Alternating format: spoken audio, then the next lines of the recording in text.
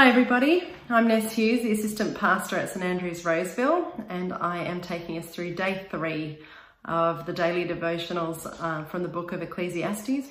This is day 3 of 5. And just by way of summarising where we're at so far, I thought I'd read Ecclesiastes 2 verse 14, which says, "The wise have eyes in their heads while the fool walks in the darkness. But I came to realise that the same fate overtakes them both." And so this is the dilemma of the teacher, the wise one who is the author of this book, who's exploring how to find meaning in life when misfortune seems to be random and success or failure seems to be haphazard. And so he has a look at all of the activities under the sun and concludes that it's meaningless. But then we took a turn, didn't we, in chapter 3 yesterday, and everything under heaven was perfect in its time, made beautiful in its time.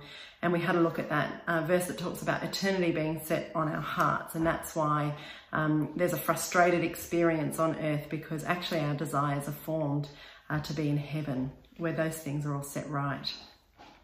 So today we're going to finish the last sort of point of what I'm going to say, which I'm going to do over 3 days. So then what? So the perspective shifts from under the sun to under heaven. Everything is good under God. So then what? What do we do? Because this book, which is wisdom literature, does certainly have some wise advice for living the godly life with that reality. So I'm going to make 3 points over each of the next 3 days. The first one is abandon your pride and accept the limitations of humanity on earth. Doesn't sound too upbeat, but it's handy.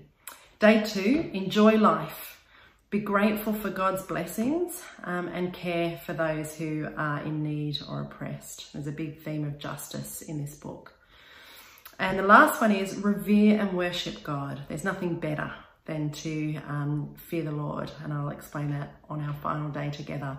But today, abandon your pride and accept limitations. I'm going to read from chapter 5, and I'm going to skim through some of chapter 5.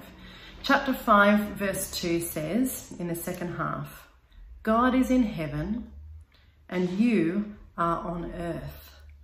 And so this is an important realization for us. I think we can be fooled into thinking that we are really, really important, and we're important to God. We're loved and purposed by God, but we can overestimate our position here on earth. And this is about reordering that.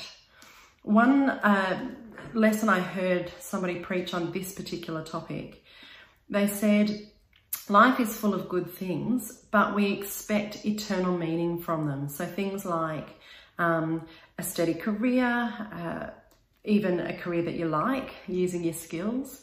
Maybe they're meaningful relationships like a best friend or a marriage or having children. Maybe it's establishing a great home or any of these things that are really, really good things. The mistake is actually trying to draw out of those good things eternal meaning. They can't offer them. Actually, only an eternal relationship with our Heavenly Father will bring about that eternal satisfaction. And so it's not about diminishing these good things to nothing, but it's about actually accepting the limitations they have to offer us in our lives. God is in heaven, you are on earth.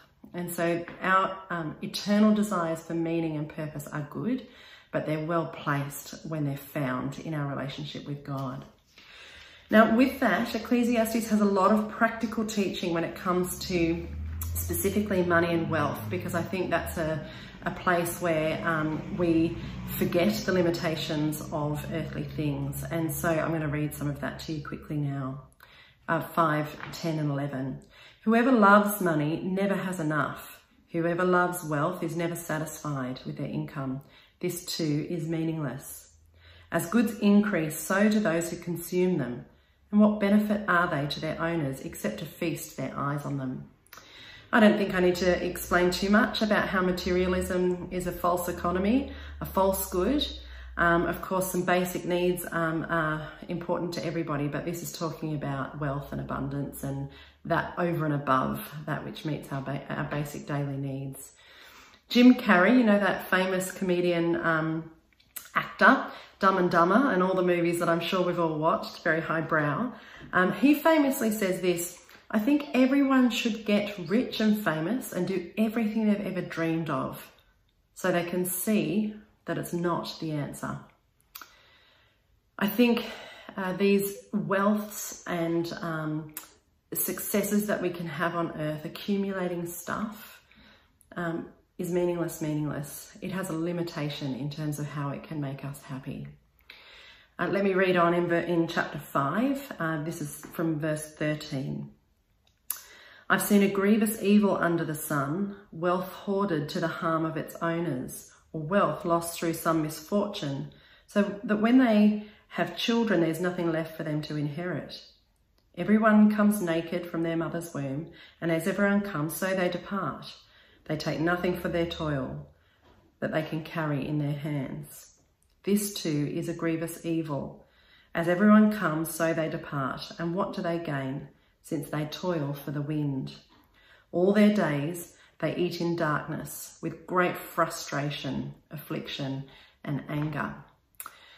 And so I just want to finish today by reiterating the point. We need to abandon our pride, remember who we are, the order of things, and to accept the limitations actually of what our earthly things have to offer.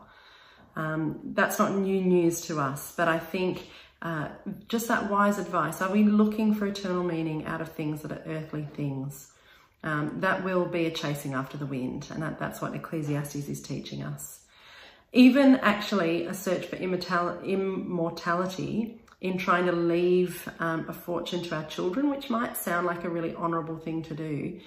Even Ecclesiastes addresses that and says that too is a chasing after the wind. It's actually a search for immortality in the wrong place. That sense of wanting to leave a legacy and something worthwhile behind. Even that's a false economy. So I leave that with you. I'm going to finish by reading 6:12, which brings it together. "For who knows what is good for a person in life during the few and meaningless days they pass through like a shadow? Who can tell them what will happen under the sun after they are gone?" And so that's our first bit of advice. Since we get the proper order and perspective in place, the first thing we do in terms of our good earthly living is to abandon our pride and accept our limitations. There's better news tomorrow. I'll see you tomorrow.